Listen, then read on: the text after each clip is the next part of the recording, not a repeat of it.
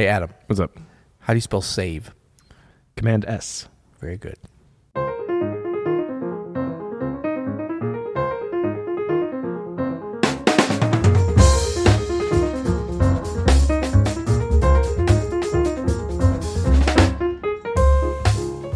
I'm Adam Manis. And I'm Peter Martin. And you're listening to the You'll Hear It podcast. Daily jazz advice coming at you. That intro was brought to you by our assistant producer, Alexis, who's manning the board right now. Yes. Yeah. We've been preaching to her. I think we're preaching to the choir, but we've been preaching Command S. Command S. It's a big part of Logic. It's a big part of Sibelius. Anything at the Mac computer, I think it's important. Right? I don't think any of our users would be that surprised with how many episodes we've lost by not Command S-ing.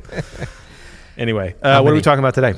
Today we're talking about using our left hand at the piano. So this is a piano-centric one. So if you don't play piano, you'll hear it. Consider this, you'll hear it. But we're continuing, even though we're on, it's Monday, it's a whole new week, we're still at the piano. I can't believe we slept here under the piano all weekend.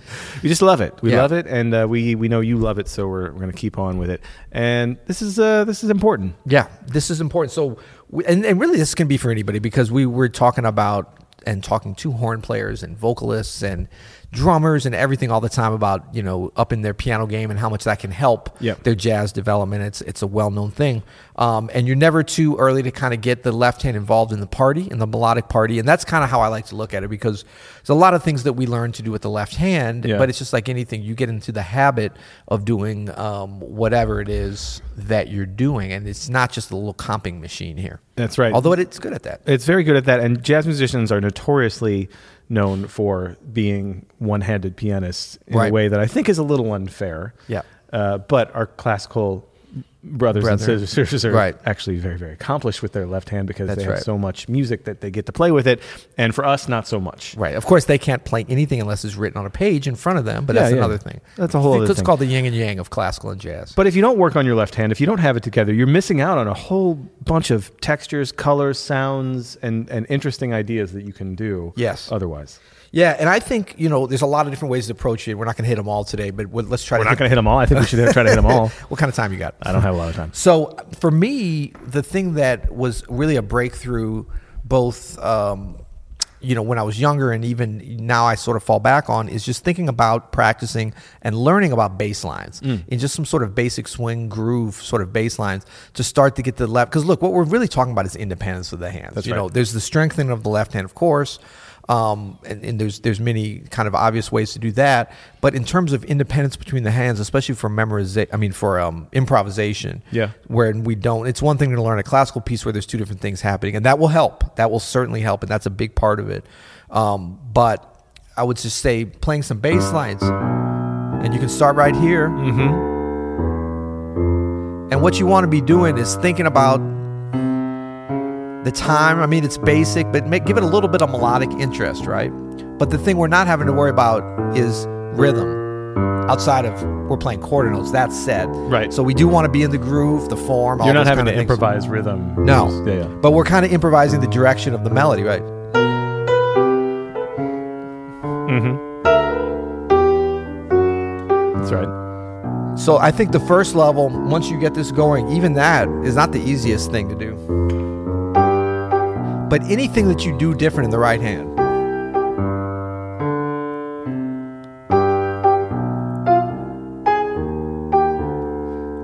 And the whole thing is to keep the left hand from changing. You don't want to be like do the anticipations together. I mean, it sounds fine, but that's not working on your independence. No. That's some level 1 stuff, right? Right. No. But you can do really anything then with the right hand, melodic or not. Comping.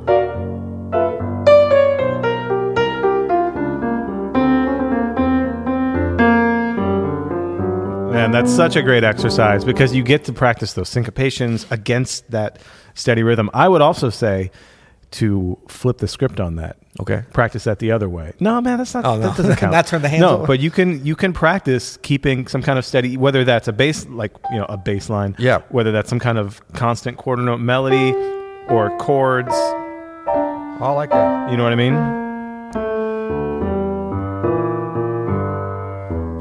See, that's all. Yeah. See what I'm saying? Can I do that? You could do that, sure. that's going to really be bad and sound. Whoa. So there, I'm actually flipping my hands. I can't believe I gave PM something to practice. This is so. Wait, this is like banner day for me. I thought we were starting basic now, though. Banner day for me. Like my mind is blown. I thought we were starting basic. We are starting basic. That's not basic. That's basic. Wait, show it a more basic way, because that was not basic to me. No, I to just do.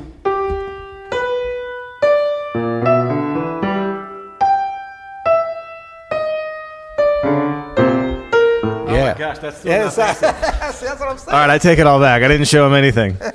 No, but that would be a good goal to go towards. Yeah. We could do that next week. But the point is that these things of trying to confuse yourself. Right. It's always good to try to. Maybe if it was like. Well, that's what I was kind of getting at, is that you could do anything steady to flip it. You know what I'm saying? Yeah. And this is not easy, but I think this is doable. Not with talking, though.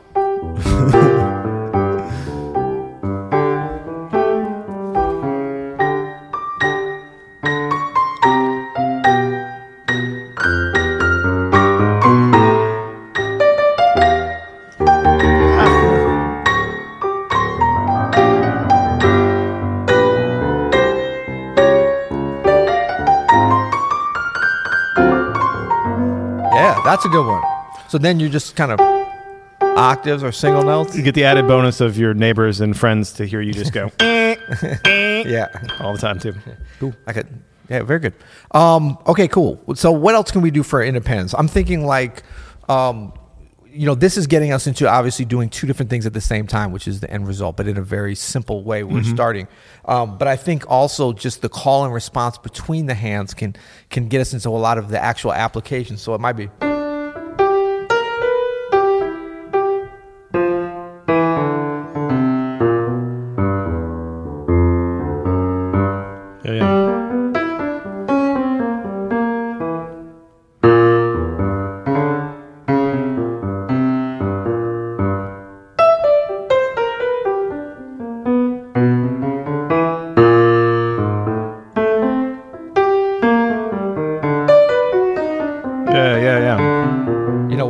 Closer to almost kind of trading. That's great. But that's getting you're developing a little bit of independence, but it's not the simultaneous kind of independence, but it's the interplay. Some things that maybe seem obvious, but practice melodies. If you're practicing a melody with your right hand, practice with your left hand too. Yeah, absolutely. Absolutely. Always practice whatever you're improvising. If you're improvising over a tune or something, practice trying to improvise over it with left hand alone. I think is important. Yep. And then the second level of this is putting those together, either in octaves or 2 octaves apart. Right. So if you go to like a 2 feel, that could be.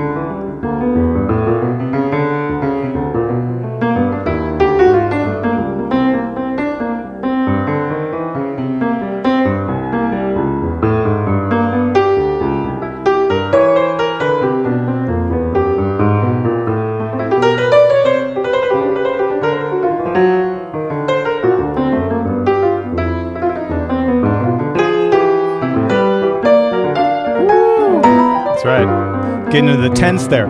So we talked about this last week with the drop 2 thing, but then you start to get into more of a tenth situation where you can work out a tenth, like where you can play. Yeah, and I was also kind of just trying to wait and then go to a place where, it's kind of next level in a way, but what you're thinking of independence, call and response, 2 melodies, counterpoint, 2 things, kind of polyphony going, and then when they come together, that's a great thing. Same like we use in arranging and composing a lot, is once the hands come together. And that's the beauty of like doing the solo piano, but you can also, if you're in the right range, you can do this with a rhythm section as well and go in and out of that. It's a lot of fun things there. Something that I think both of us use quite a bit with a rhythm section is to start, and our buddy Jeffrey Keyser mentioned this too, is to start some kind of pattern in your right hand, whether,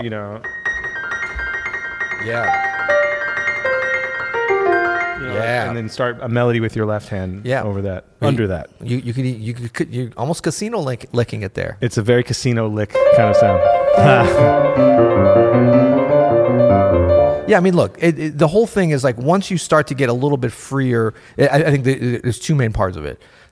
Freedom to be independent with the 2 hands, which never gets totally, but I mean, you want to uncouple them so that when we're not like you're saying, locked in together. But there's also just the left hand needs more time because we don't spend a lot of time with it being melodic. So I think, practicing some simple classical pieces for sure kind of puts you, some of those 2-part inventions. Yeah. That's like such a great way to get independence because it focuses you to work on fingering, dynamics, phrasing, all the things we don't work on with our left hand as jazz musicians, Yeah. Yeah. And then, but over the blues, you can, or whatever. Kind of a little funky there on you. Look out now. Actually, if you do some funk bass lines. Damn right.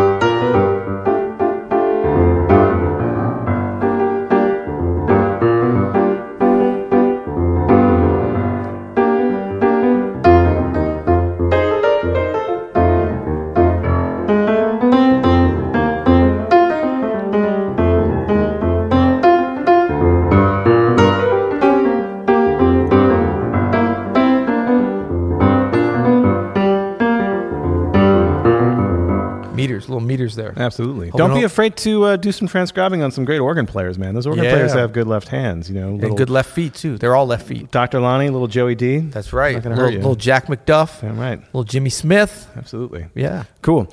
Well, hope this helps, folks. Thanks for tuning in for yet another episode of the You'll Hear It podcast. You can go to you'llhearit.com to leave us a question. You could leave us a voicemail. Hey, listen, we are ranked on the iTunes podcast list fairly high, or at least higher than we thought we would be.